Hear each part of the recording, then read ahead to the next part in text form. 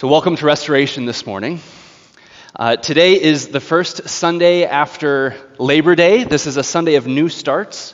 We have our children's ministry kickoff that's going on right now.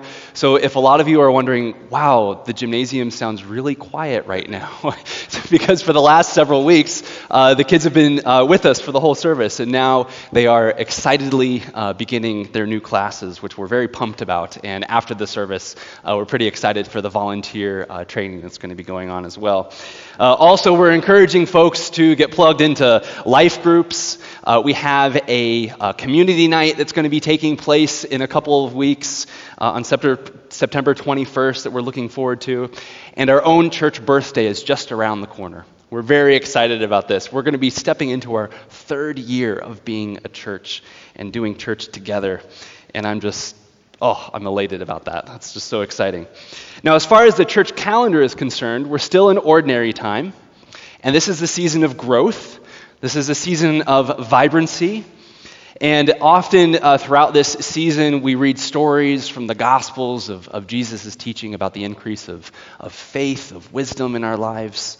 And we learn that from generation to generation, that God's kingdom continues to grow and expand.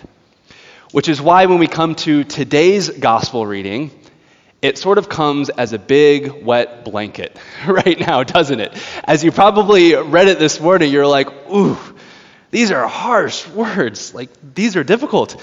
You know, here we are kicking off a new season of ministry, celebrating the growth of our church, and in this assigned reading, Jesus is telling us to renounce everything that we own. He's telling us to hate our families. He's telling us to hate even our own life. Like, this isn't a vibrant growth strategy, Lord Jesus. This isn't helpful. In fact, can you imagine a politician standing up and speaking like this? Guess what? I'm going to lower your wages, I'm going to increase taxes, and I'm going to make sure that your families have plenty of division within them. Now come and join me, right? Now, in fact, usually when we complain about politicians we don't like, those are the things that we accuse them of doing and saying. And here in our gospel text, this is exactly what Jesus is saying. He's saying some really difficult things to a great crowd, the text tells us, a massive crowd of followers.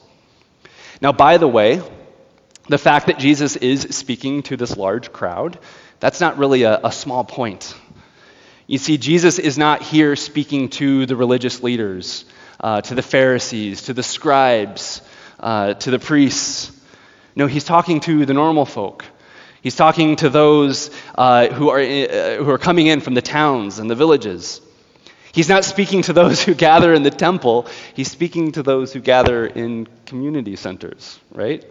He's not standing, and he's also not putting forth this high bar that's specific to leaders, right? To pastors and elders.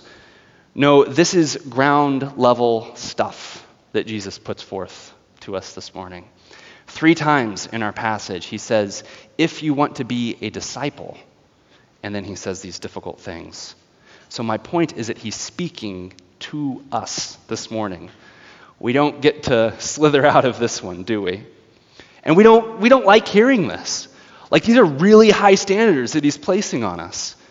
Instead, it'd be much more easy and lovely if perhaps on this Sunday we read passages where Jesus says things like, come to me all who labor and are heavy laden, and I will give you rest. Or when he says, I am the good shepherd.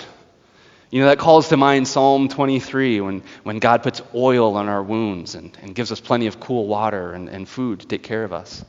No, instead, when we turn to Luke 14 and we read this, we really quickly want to flip the page and go to Luke 15, where we hear about the parable of the prodigal son and the lost sheep. We want to know that God seeks after us. But the fact is that all of these teachings come from the same person, Jesus Christ, who loves us completely. Now, Bishop Barron, Barron is not his title, that's his last name. He's a Catholic bishop. Bishop Barron, I just think that's like the coolest name anyway. I thought as I was playing this service, like I'm not going to geek out about Bishop Barron's name, and here we go. So there you go. Bishop Barron, great. He's got, anyway, he defines love as this. He says to love someone is to will the good in someone. And there's kind of two parts to that.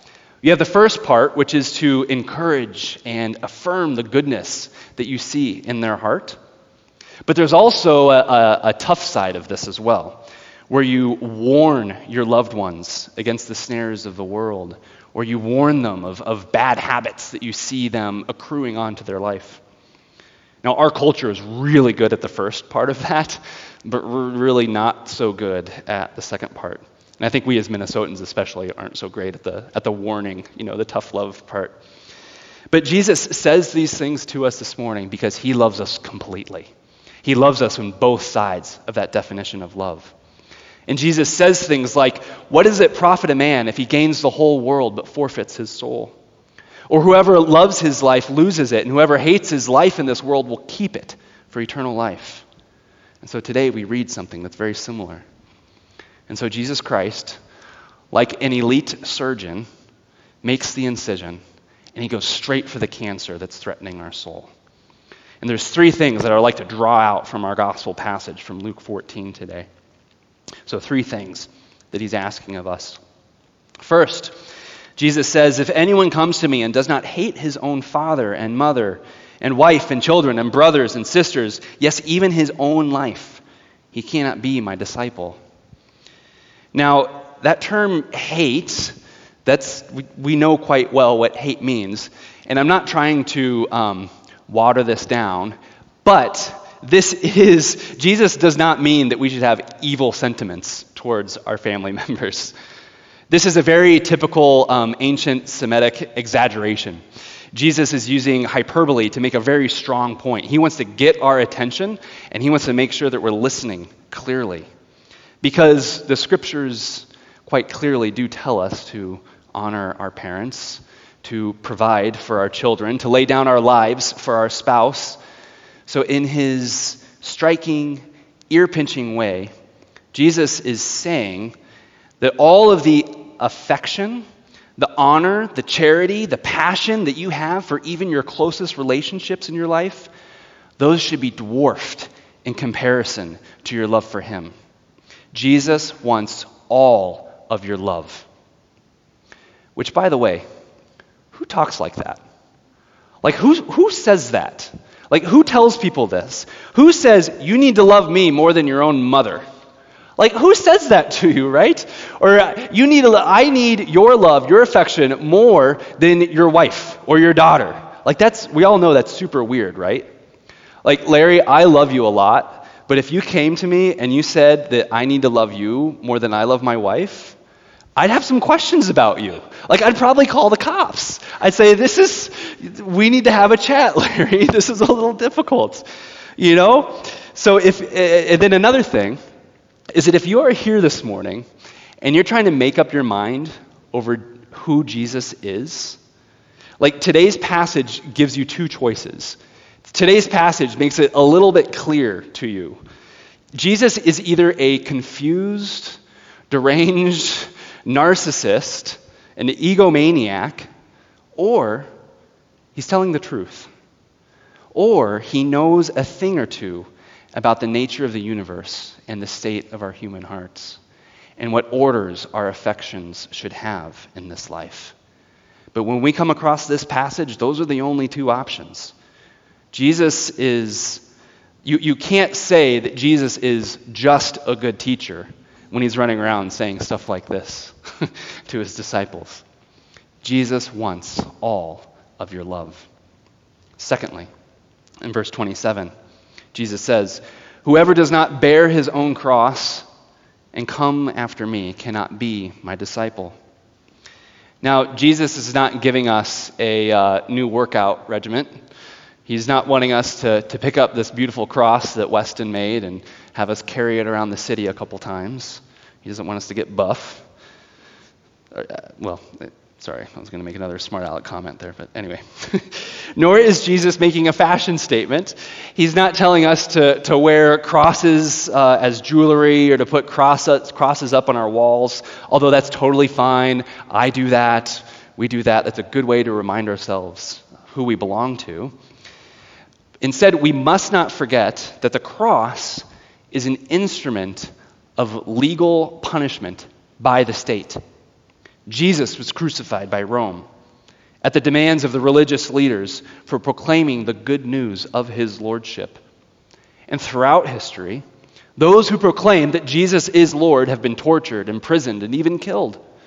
What Jesus does, he expects his followers to do. Many of you have probably heard this quote from Bonhoeffer, Lutheran pastor and martyr who he himself lost his life on account of his faith. Bonhoeffer says this: "The cross is laid on every Christian. It begins with the call to abandon the attachments of the world. And as we embark upon discipleship, we surrender ourselves to Christ. When Christ calls a man or a woman, he bids him to come and die." You see, Jesus not only wants all of your love, he wants all of your life as well. So what exactly does this look like, though? This is a challenging thing for us to hear, and there's two ways that I kind of want to pose to you of how this can look.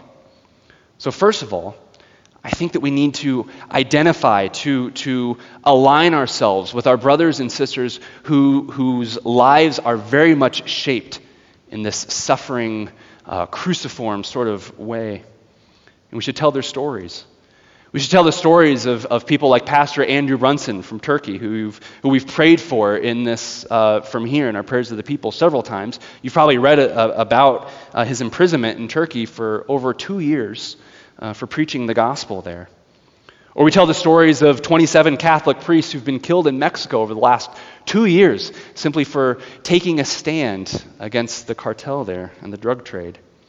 Or Mariam Ibrahim in Sudan, who in 2014 was charged for apostasy and adultery simply for marrying a Christian man, even though she herself has always identified as Christian.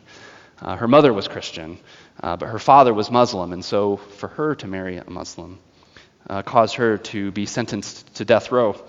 Thankfully, she was able to flee and now lives here in the U.S. But we should tell these stories to ourselves and to our children to remind ourselves of what the cost is to following Christ. We ourselves, we have been baptized into the body of Christ. This means that we are sacramentally and mysteriously bound to our brothers and sisters, those who we've never even met. We read last week in our passage from Hebrews that when they suffer, we suffer. So we tell their stories. We pray for them. We pray with them. But secondly, and I want to be careful with this, so I'm going to try to state this clearly, but we also don't sell ourselves short when it comes to taking up our own crosses. You see, Jesus, yes, he might call you to live a life like those who I just mentioned. You might be called to live a remarkable life that places upon you remarkable amounts of suffering. But it's also easy for us to hear those stories and think, since we ourselves aren't experiencing those things, that somehow we're of a lesser value to Jesus. And I want to delicately push against that idea there. Because, and I don't mean to downplay the persecution of our brothers and sisters in the global church by any means, but I'm reminded of that passage from 1 Corinthians chapter 7, verse 17, when Paul says, "Let each person lead the life that the Lord has assigned to him, and to which God has called him." Because the fact is, many of you have been called by God to live your lives in very specific ways, and you are paying a price for your faith. So for example, several families in this home, or in this room, in our congregation, have been called by God to expand your families through fostering and adoption. And this has come at a tremendous financial and emotional cost to you. And for some, the decision has caused constant beration by your family. Some of you are lawyers, medical professionals, counselors, and teachers, and it's becoming more evident to your colleagues that your faith actually does impact the decisions that you make, what kind of clients you pursue, what kind of initiatives you get excited about, or the ones that you don't get excited about. And you're starting to get a reputation among your colleagues. And any day you might get called in and be shown the door. Or for some of you, you've felt called by the Lord to take lesser paying careers. You're serving people who are poor and marginalized, forgotten in our society. And you're serving them in a very up close and personal way. It barely pays the bills. Your friends are baffled by you, but you're following your Savior. So my brothers and sisters, keep on following your Savior. Take up your cross. He wants all of your love. He wants all of your life. And now our third section. So in our third section, we have these, I'm lumping all of verse 28 and onward. Here in our third section, we have two parables. We have a story of someone building a tower and a king preparing to go to war. Neither of them, the problem is though, that neither of them take the time to consider whether or not they have enough resources to finish the task. The builder becomes the laughing stock of his town, and the king is shamed by having to form a negotiation party, and he has to try to mitigate the impending takeover. So Jesus tells us that likewise, one should not be a disciple without thinking things through. Count the cost, he says, because here's the deal. Jesus wants all of our worship. The builder and the king most likely failed because their attention was split. What kind of builder doesn't finish the job? Doesn't finish his project, right? Isn't it one who has 4 or 5 side hustles that are going? Or what kind of king loses a battle in this way? Isn't it one who's too busy thinking about other skirmishes and other projects on his plate? Renounce everything else and focus on me, Jesus says. He wants all of your love, he wants all of your life, and he wants all of your worship. So what's in it for us? Right? We're good Americans. That's a fair question to ask, right? What's in it for us? So what do we get out of this? We give up everything. So what do we get? Well, for one, Jesus is creating a new family. A new family. Yes, we hope and pray that our own mothers and sisters and brothers, and our brothers and sisters, mothers and fathers, our children, our spouse, are able to join us, certainly. But he's giving us this family as well. We work together. We play together. We make each other mad. We forgive each other. We weep together. And we laugh together. We worship and love our Heavenly Father together. We are the baptized body of Christ. And yes, Jesus wants all of your life, but guess what? He gives you all of his as well. He gives you his life. Receive his joy for having the forgiveness of sins. Receive his peace that passes all understanding. Receive the power of his Holy Spirit that's indwelling within you.